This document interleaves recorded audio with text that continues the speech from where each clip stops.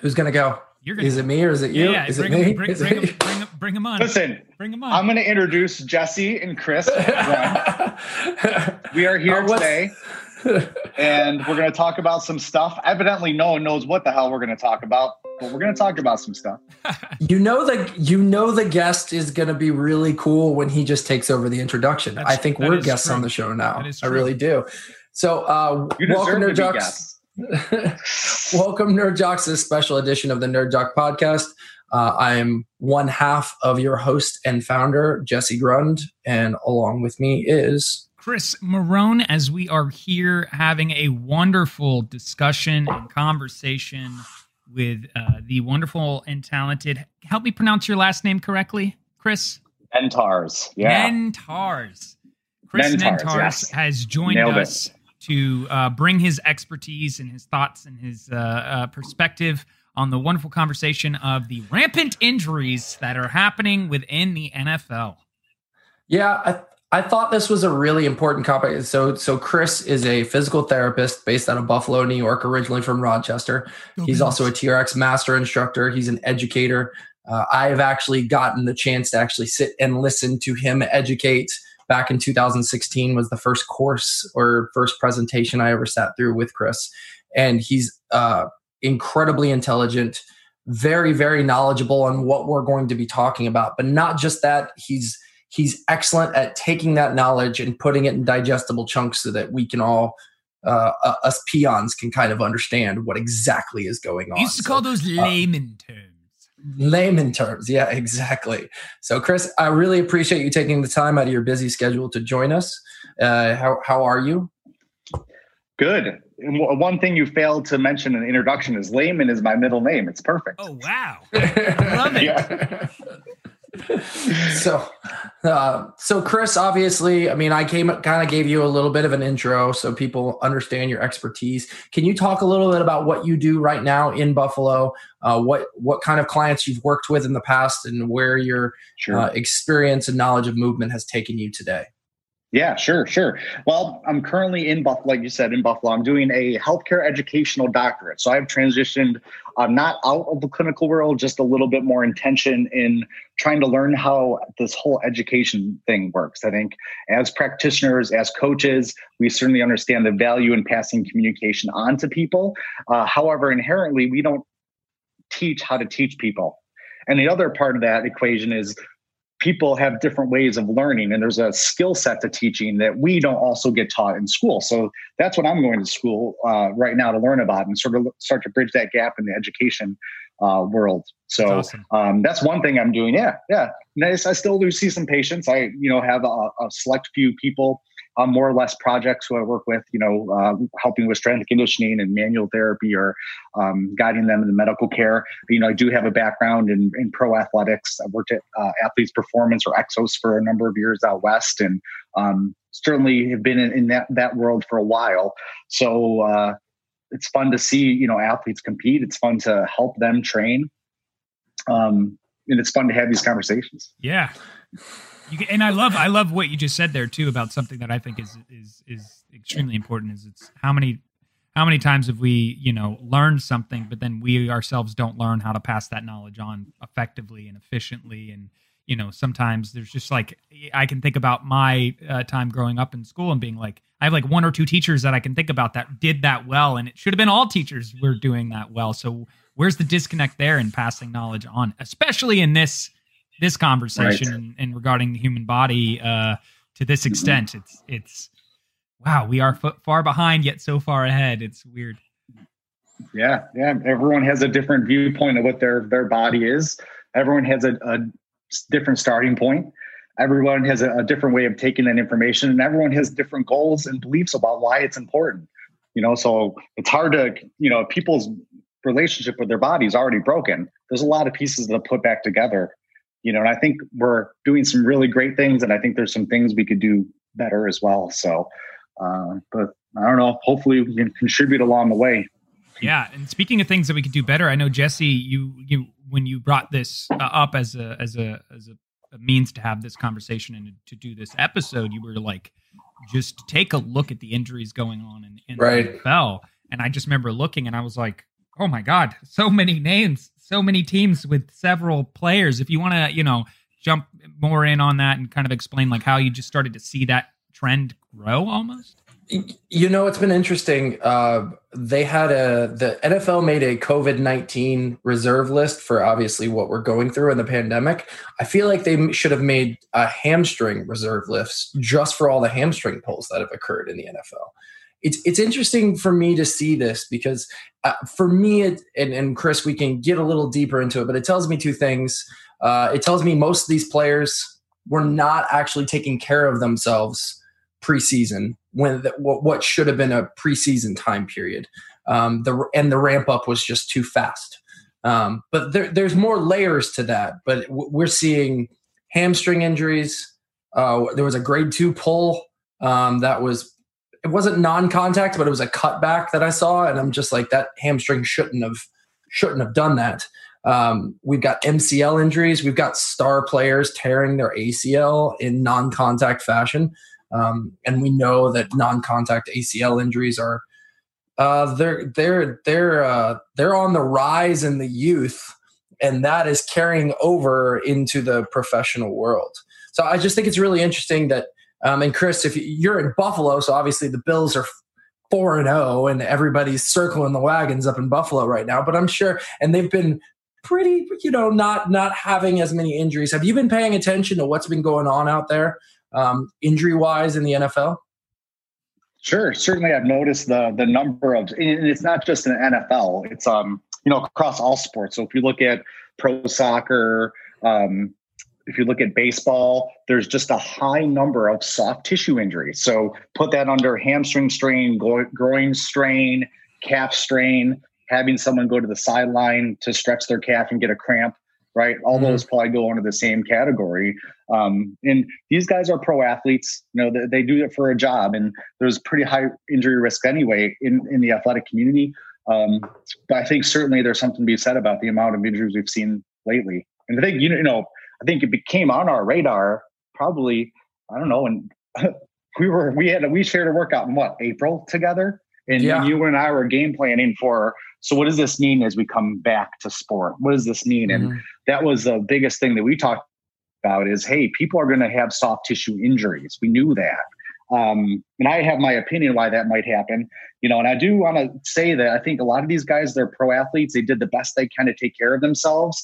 I know in the select community that I'm here in Buffalo, and the sports medicine team in Buffalo did a really, really, really good job, an intelligent job at doing some of the things that they needed to do. But these things do happen, and we're living in extraordinary times right now. So I would love to have a little deeper conversation of why you think that happens. And I guess a lot of it is, it's not what happened in the past. It's how are we going to move forward? So how are we going to get game plan for spring sports such as track and field? How are we going to take these guys now who have a chink in the armor, right? They have a ding in the armor. How are we going to make sure that they can stay healthy the rest of their career and make sure a hamstring injury doesn't turn to an ACL injury, which, by the way, we've seen already in the last couple of weeks. Sure. I mean, the hamstring is the decelerator of the knee. So, I mean, they kind of end up going hand in hand. Just for people to kind of understand, because you understand mechanism of injury a little bit more, can you just briefly kind of explain the difference between a hamstring pull and maybe even a hamstring strain for those? And then maybe a little bit about the ACL, because that's one of the ones that obviously is the game ender. ACL tears, your season's done. It's not like an MCL that maybe you can play through, maybe it can get better. Why the ACL ends up being something that totally ends your season as soon as you tear it. Yeah, sure. Well, let's talk about the hamstring first. The hamstring is essentially, in my mind, I think of it as 4 or 5 muscles. So you have the beefy bicep femoris, long head and short head. So you can almost treat that. If you're a manual therapist, you're probably going to treat that as 2 separate muscles. So that is the force generator, right? That's I'm going to get up and get going and really change directions and get you out of the gate. Whereas semimembranosus and semitendinosus, and I also throw adductor longus in there because it shares origin and insertion with those muscles. And especially if you're dealing with a lineman or a soccer player who tends to externally rotate more, or a hockey player, all of a sudden now that adductor is now a little bit sagittal plane friendly. So it can very much so start to act a little bit like a hip flexor. So sometimes these groin injuries are really hamstring injuries, and these hamstring injuries are really groin injuries, if you want to decipher the difference based on traditional anatomy. But the semimembranosus and semitendinosus are a little bit different because they're very long. So biceps femoris is beefy. Semimembranosus and tendinosus are essentially long tendons. So they're going to be more prone to things like tendinopathies or reactivity injuries versus bicep femoris, where you're probably going to be dealing more with soft tissue straining in the muscular tissue. Semimembranosus and tendinosus, you're probably going to deal with muscle tendon junctions. So the mechanism of injury tends to be a little bit different for each of those, which I think is important. And I think if you're looking at traditional exercises, the strength coaches in the NFL, they do a good job, right? They are at the highest level of their profession.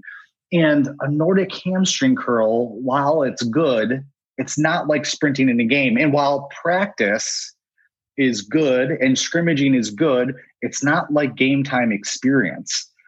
So I think if you look at the injury mechanism as far as biomechanics and the load demands on speed, it's very different than what the exposure was in practice. I think those preseason games, while everyone poo-poos them, maybe getting 5 to 7 high intense reps and then shutting it down and then doing the same thing the next week, but making it 15, 20 intense reps and shutting it down has some value. So that would be one of the confounding variables that I think would be interesting to talk about is those preseason games, because lining up against that, that opponent on your team who you played against, who you sort of know the play that's coming, is very different than going to 110% when the lights are on, when the music is up, when the fans are watching. Yeah, I actually have my own anecdotal experience to something that you were talking about with like traditional exercise and so I played football for 10 years all the way up to college, and I finished out at the University of Georgia. And it was like right around the time period where I was excelling in my development. A choice was made where they basically kind of like split the strength and conditioning staff, and certain strength and conditioning coaches got certain players and other ones got that. And I diverted to a different strength and conditioning coach. And almost immediately, because this individual had a very old school way of handling workouts, I strained my hamstring within, I think, 2 workouts. And I couldn't get over it for like the rest of my time there. It was just a continual problem that I suffered.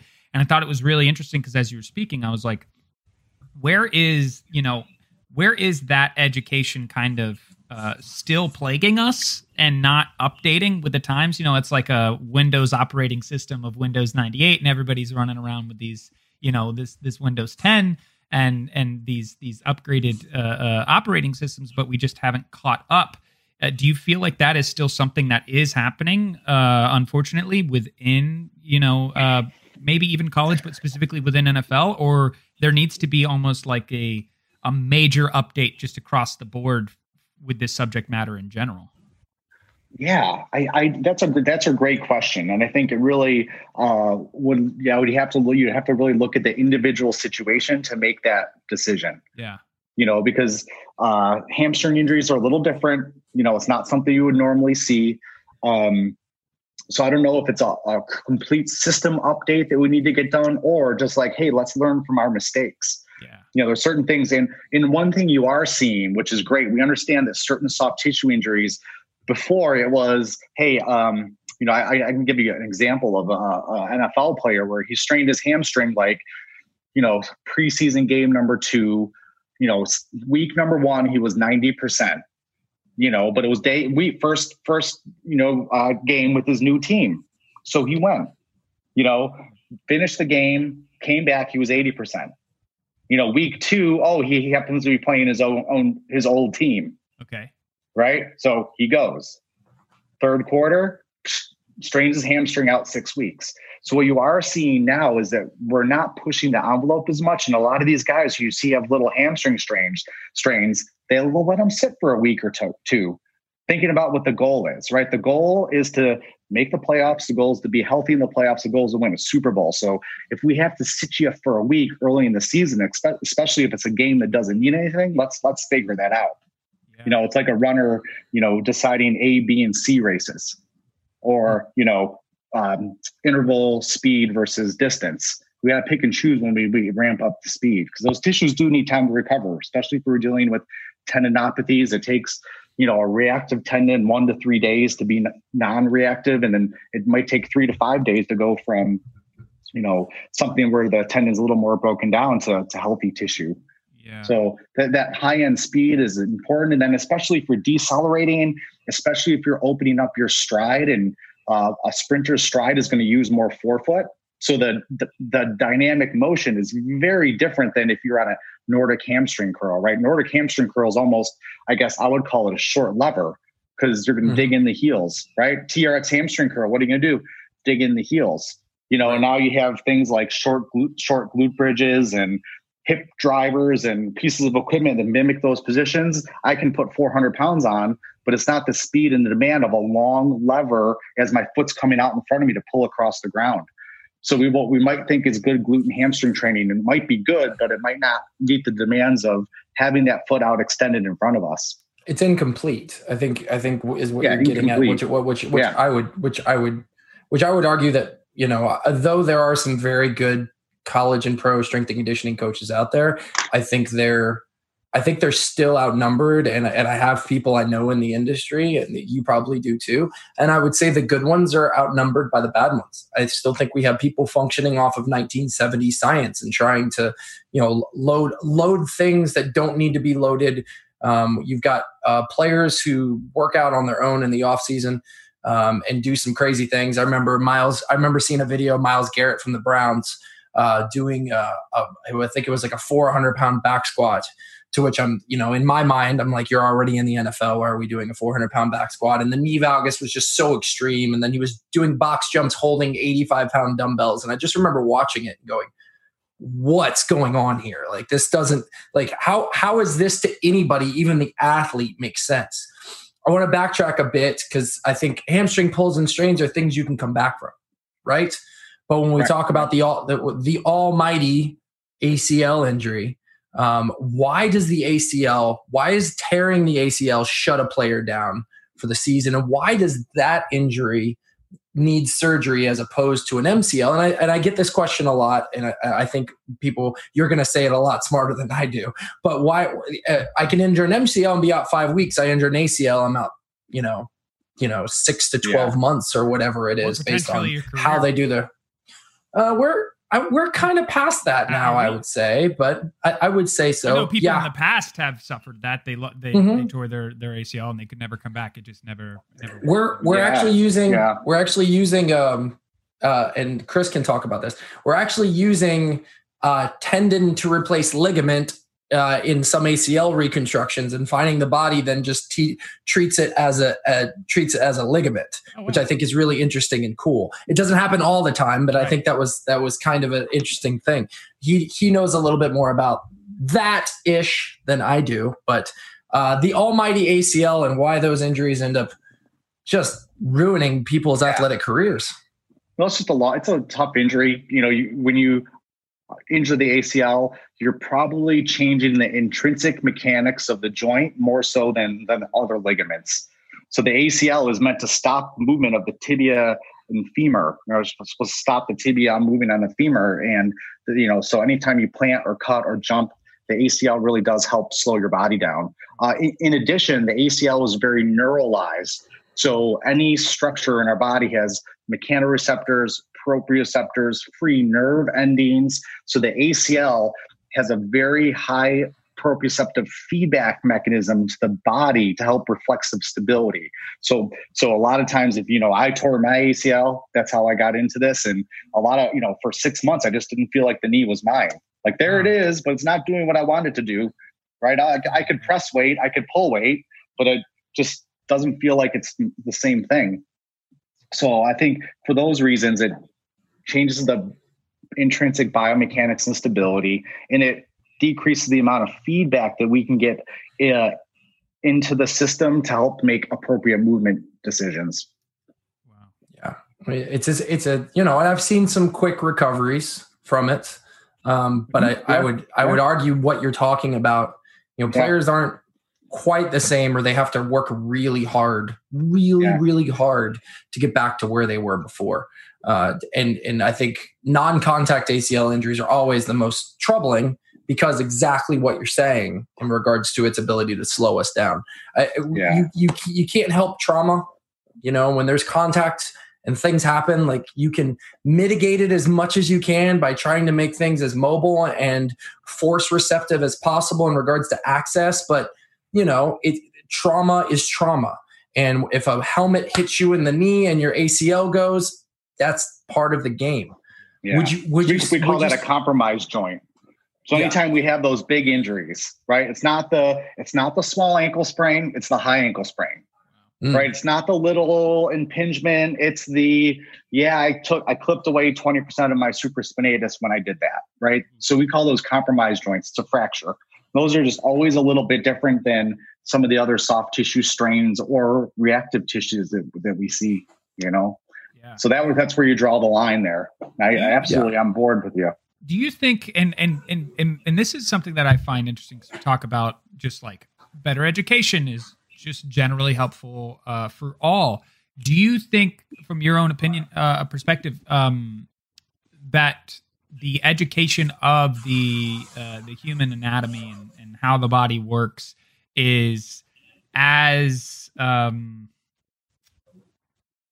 big or as much as it could be? Or do you think there could be a better way of educating with our professional athletes who, like you were saying, this is their job, right? This is what you do. It's like, I think of like anybody in racing, right? Those NASCAR drivers, a lot of them don't just only drive. They know how the car works. They know if something's going wrong. And the people who obviously come and work on the car, they know everything about the car if there is a certain thing to fix. But does that actually translate to something like the NFL and Major League Baseball and soccer? Do they have that same knowledge about their machine? Of course, the answer is it depends. But I will tell you, from being outside in over the last 20 years, or I would say 15 years working with pro athletics, it has come a long way. It really has, which is great. Do we need to be better as an industry? Do we need to be better in school systems, developing physical education that's not only physical, but education and not just focused around ball sports? 100%. Do teams need to be better? I don't know. They're getting better. I think, and we're starting to see collegiate sports making that change too. We're starting to understand, hey, a lot of teams now are sitting athletes for their first year. And they have research now that says, hey, if you sit your first year, you're going to be a lot better for the next 4 years. Wow. Right? Let's let your 18-year-old or 17-and-a-half-year-old body develop before you're playing out with the big girls and boys. So we are starting to slowly see those shifts. And what we're also seeing is athletes starting to take ownership of themselves, which is important. And the parallel stories, like my grandparents, I love them, but whatever the doctor says goes. So, and I could say the same thing. I saw a very well-known practitioner over the weekend, and, we're working through his discomfort. And I'm like, yeah, this is more like nerve pain. It's probably not the, joint in your back. You are dealing with some symptoms in your leg. He's like, well, then I need to get, Valium to decrease the nerve pain. I can't do any exercise until I have Valium. And that's really what he believes, which is interesting. We're starting to see a shift away from that. We're starting to see athletes take ownership. We're starting to see parents help educate their athletes. And we're starting to understand those things. And it's conversations like these that'll help. So for those people out there, if you're hearing this, share this story. Whether you're pressing the button to share the podcast or not, share the story, because a lot of the injuries we're dealing with are preventable. There's a lot of information out there that's good. There's a lot that's bad. So don't forget that this is, see this as a relationship, and it's an ongoing conversation. So important. I think it's really cool that you kind of touched on the preventability. I would argue, and you've been in this longer than I have, for everybody at home, I'm 8 years into my career and first year as a strength and conditioning coach for a football team. I would say, and I don't have the experience of seeing multiple teams and generations of players like you have, I would probably argue we have some of the most dysfunctional athletes as human beings that we've seen maybe ever, because I think there's something that transitions over, and it may be hyperbole, but I think there's something that transitions over from the level of sedentary behavior and specialization in sport, which we see very early on specialization now that we didn't before. And that transitions into less functional human beings. Somebody who's, I've got a 14-year-old who's got the low back of a 40-year-old, and he's a quarterback. Like his L5-S1 has issues. His hip doesn't actually have any function to it. So I think it's interesting, and maybe you can talk to this. I think see where I'm going. Most of the injuries that we're seeing in the NFL are all young players. The veterans are fine, which I think is really interesting. That what we're seeing, yes, it's a younger league right now, but we're not seeing guys who have been in the league for 5-10 years actually getting injured out there. We're seeing these younger guys who are supposed to be quote unquote more resilient than the older guys out there. Is that a fallacy? Is that a logical fallacy? Or is there something to the fact that maybe we're not letting kids actually have training ages the way that they're supposed to? Well, I think that's a different sports specialization is a totally different category, so that's one rabbit hole. I would love to see the statistics on who's getting injured. I think that's the big thing I've recognized now with school is that, the news and what we see is only one perspective. Sure. It's only one perspective. And I don't know if it's all the young guys getting hurt. However, Tim Gabbett pointed this out. He's, in the more training years and the more successful practices you have underneath you, the more likely you're to be injury free. So to correlate that, to make that make sense, the better preseason you have, the better in season you're going to have. Sure. Oh, by the way, the better off season you have, the better preseason you're going to have, the better in season you're going to have. Sure. So, go ahead. Yeah. No, I was just going to say, as a strength and conditioning, I'm sorry to interrupt you. As a strength and conditioning coach, you don't ever write, this has been very interesting for me. You don't ever write just in season programming. Your programming is a full cycle of off season, preseason, in season, postseason. You plan everything out. It correlates all together. Like that's the whole main goal. Obviously, again, when you get into the pro ranks, these guys can kind of do, they negotiate. They can do pretty much whatever they want in regards to seeking out other people. But in college and in high school, you usually have all of that time, and we've been kind of robbed of that time. You're a movement educator. Like I said before, I've actually got to sit and listen to you speak in regards to movement. Do you feel like what we're seeing is, I'm just going to come right out and say it. I think skipping year 0, year 1, year 2, and immediately loading people in movement without having any acumen for movement is building a foundation on dysfunction. That you're just building compensation and adaptation to compensate and not actually efficiency. And I think we're seeing a little of that. I think we're seeing high school kids trying to obtain college numbers and high school coaches trying to do things that college coaches are doing. I think this is a bigger sport conversation, but have you seen that? Do you see that? Or do you kind of understand, where that could be the case with these rampant injuries, the soft tissue injuries, the increase in non-contact injuries we're seeing? Yeah, I think a well-rounded athlete makes a better athlete. I don't want just a good lacrosse player. I want a good athlete. I think that's important. And that'll make them a little more resilient. How much we could, blame it on the system, I don't know. I mean, there's a lot of different reasons why that happens. And, I think you're right. And the biggest, so here's what I do. I preach different thing for my kids, right? And I do the same thing for the kids of my friends and family. So I try to preach the different way of doing things, and I think hopefully the pendulum will swing back. Yeah. And you're absolutely right with everything you say.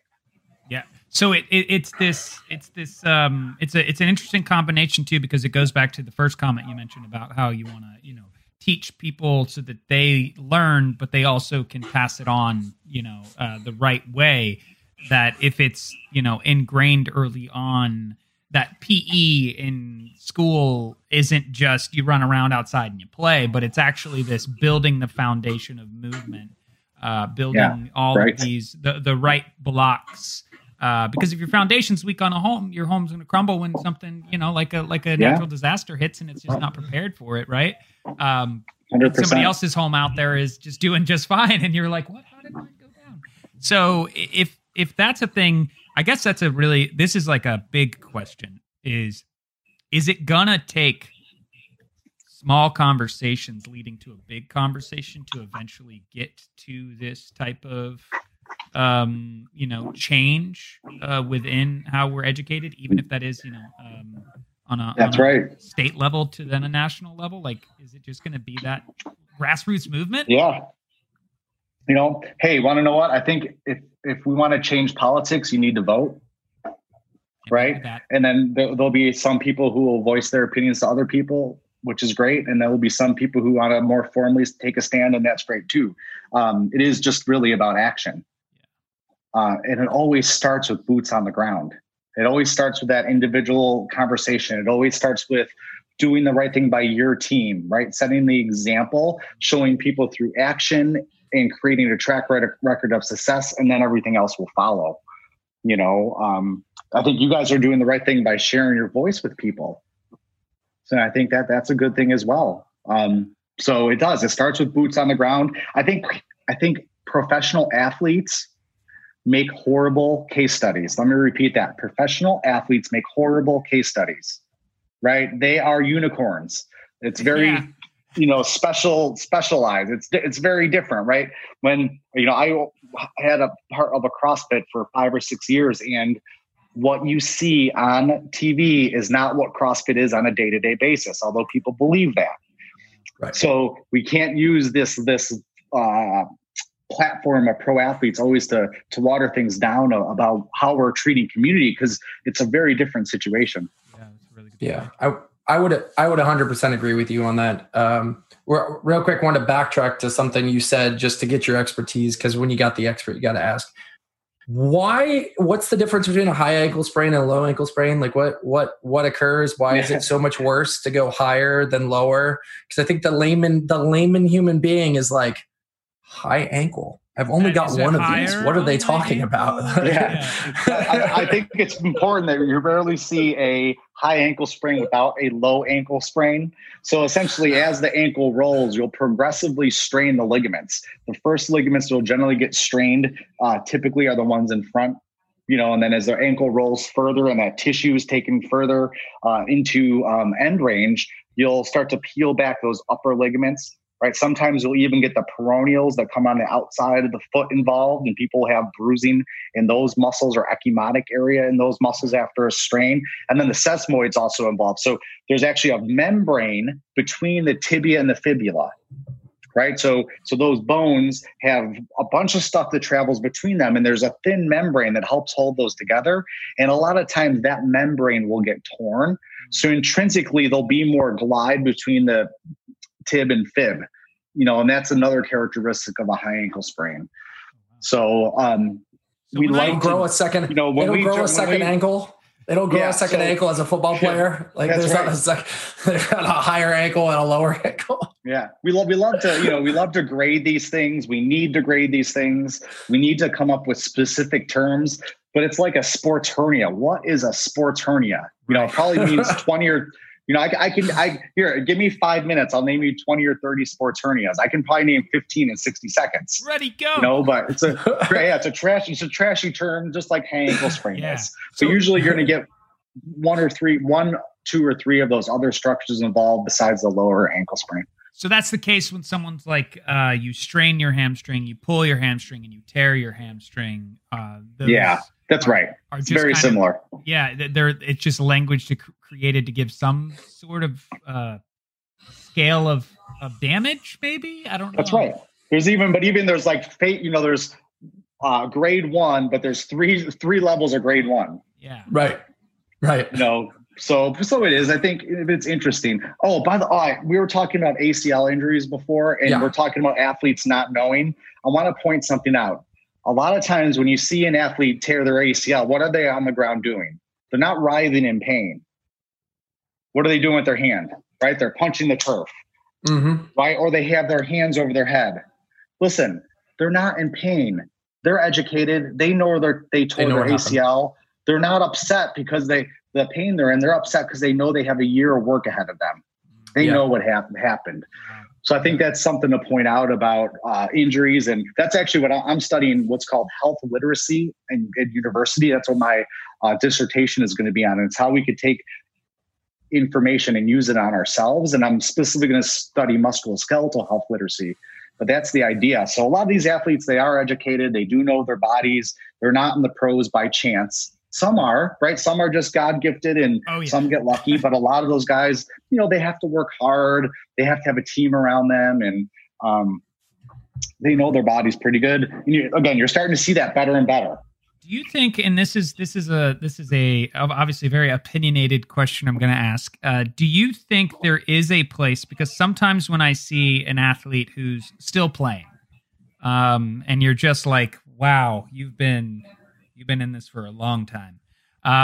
Do you think there is a place where the body is like, there just needs to be professionals who's like, hey, you need to stop for your personal well-being, for your future? You need to you know what I mean? Is there a place where that conversation is like, for you as a human being, to be not wheelchair ridden by the age of 60 and to not, face this potential outcome, which doesn't just have damage on the person, but the people around them and they love and their families and all that stuff. Yeah. Do you feel like there's a place for an evaluation that comes to that? If they're, I know we call that the supratemporal aspect of our care. So there's always a supratemporal part of the care. Term. So whether it's, it sounds like a move in a fighting game. Doesn't it sound doesn't it sound so cool? It does, yeah. Or a really good appetizer. Oh yeah. Yeah, I was gonna say I'm just hungry now from hearing that. It sounds delicious.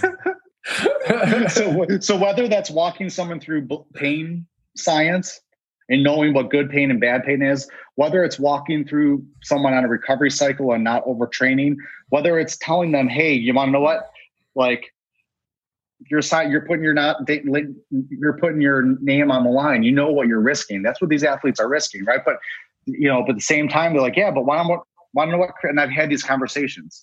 Yeah. Hey, Chris, but if I play one more year, I could take care of my whole family for the rest of their lives, right? Or hey, you want to know what? I know what I'm putting myself at risk for. I'm willing to, I'm willing to do that because. For these other reasons. So it's always a trade-off. And I can tell you that when I was first with a very big organization, we had an athlete she probably had some psychological distress on board. She certainly was having, anxiety and high performance issues.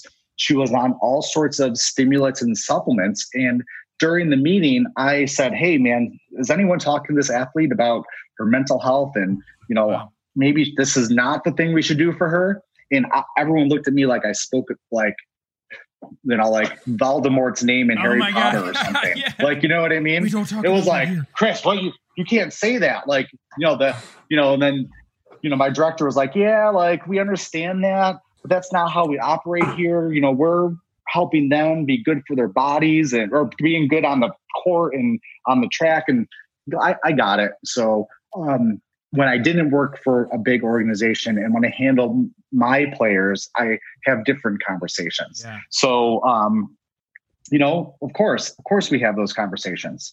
Am I going to tell someone not to play per se? No, but I'll tell them what my opinion is and we'll be objective. I think that's something that's really important is we need to be objectives. You need to look at the X's and O's. You need to look at your metrics. You need to be able to visually see things. You need to be able to tie into what the athlete is really telling you and have that relationship. If you could do those things, it makes things a lot easier. Yeah. Yeah. I think, okay. So now let's go talk about concussions. No, I'm just kidding. That's a I don't want to go down right now.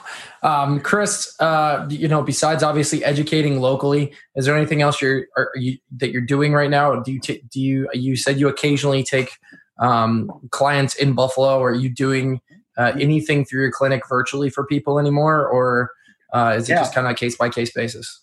Yeah, I put that on the back burner a little bit. I'm working with Duvall College now where I teach. They have a 3-floor healthcare hub they're building. So it's a 3-floor flea floor multi-use space, which is going to be state of the art. It's unbelievable. So I am acting as a consultant role to help design the fitness space and integrate PT, OT, DC, and exercise science all together. We're one of the few campuses in the country who has PT and chiropractic college on the same campus. Wow. So this year I rewrote all my syllabi. So all PTs and OTs and DCs can come to the courses. So a couple weeks ago, we had PTs and DCs in the same room doing education, which was awesome. Wow. And in the first part of the day, everyone was a little separate, right? Everyone's sort of like PTs took to themselves, DCs took to themselves. When we were doing a kinesiology taping and sport taping Can you course, fill in PT, DC for anybody who's like, what are those names? Physical therapists. DC is doctor of chiropractic care. Cool. So chiropractors and physical therapists. I've been hanging out in the academic realm too long. Yeah. So I just had a moment. Forgot about your middle name. You forgot about your middle name already. Jeez. Yeah, that's right. So halfway through the day, I made everyone, when they're doing their technique, I said, all right, now get someone you don't know. Ooh. From the other program. And it was great. I mean, and typically the way these things go is you do the technique and it takes 10 or 12 minutes and everyone sort of works their way back to their seats. But after 15 minutes, the room was buzzing. Wow. After 20 minutes, the room was still buzzing. After 30 minutes, the room was still buzzing, but I had so much to do. I had to interrupt everybody. Yeah. So that's really what I've been working on. And that's the project I have on my radar now. Another thing I'm doing is working with Theragun. So Theragun is certainly the leaders of percussive therapy. So we've redesigned their education. We've launched a new practitioner course. We have one coming up in the next couple weeks, which is really exciting. It has an interdisciplinary feel to it.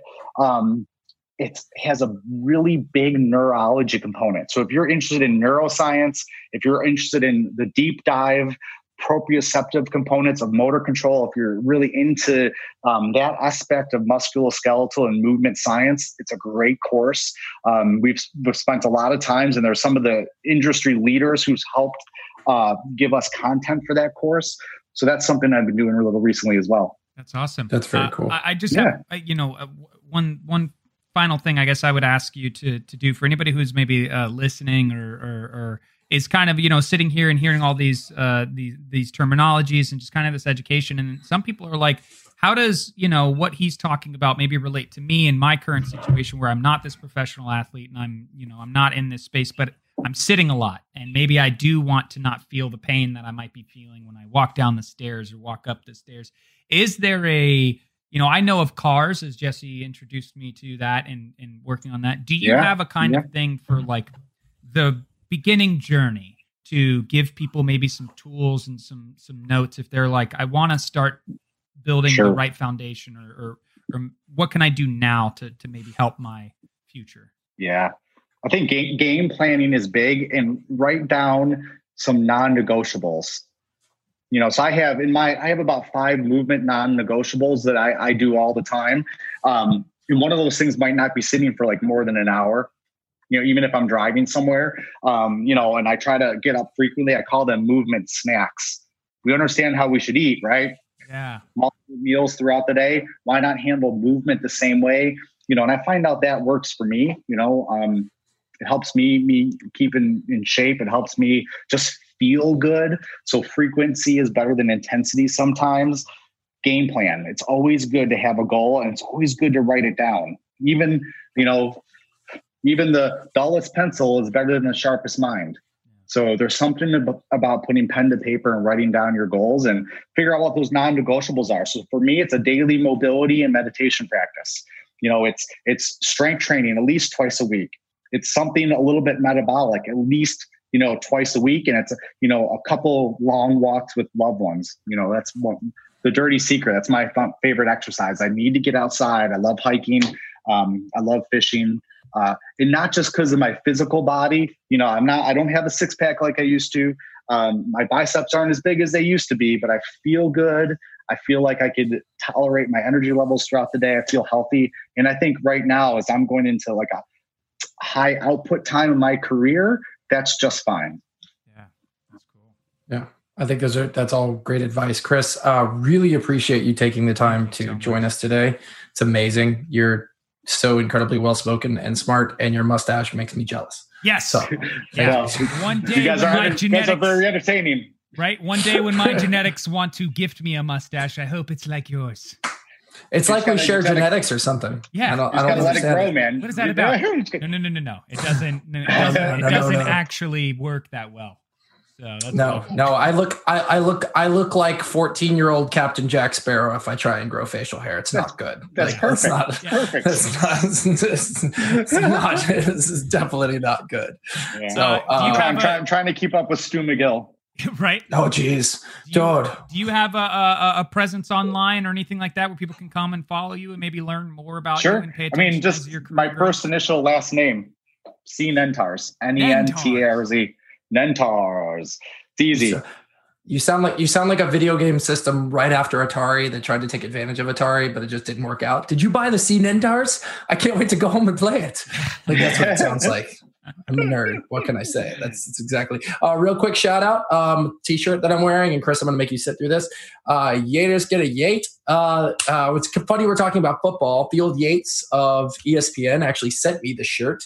I made a small donation to ALS. He sent me a message and said, "Hey, I'd love to send you a shirt," and sent me a shirt. He's a fantasy football and NFL commentator and just a super educated guy. So really thankful for this really cool shirt that I'm wearing right now. And also donate to ALS research. It's such a good cause. I mean, there are a lot of good causes out there. ALS is definitely one that just, even if you're going to spare $5-10, do it. So absolutely. High five to Field Yates. Yeah. High five. Field Yates. Thank you. All right. Well, for Jesse Grund and the Nerd Jock podcast, thank you so much for being here, Chris. And Nerd Jocks, we'll see you again very soon. Absolutely. I'm Chris Marone. We will catch you later. Thank you again so much, Chris. Everyone, have a wonderful rest of your day. Woo, bye.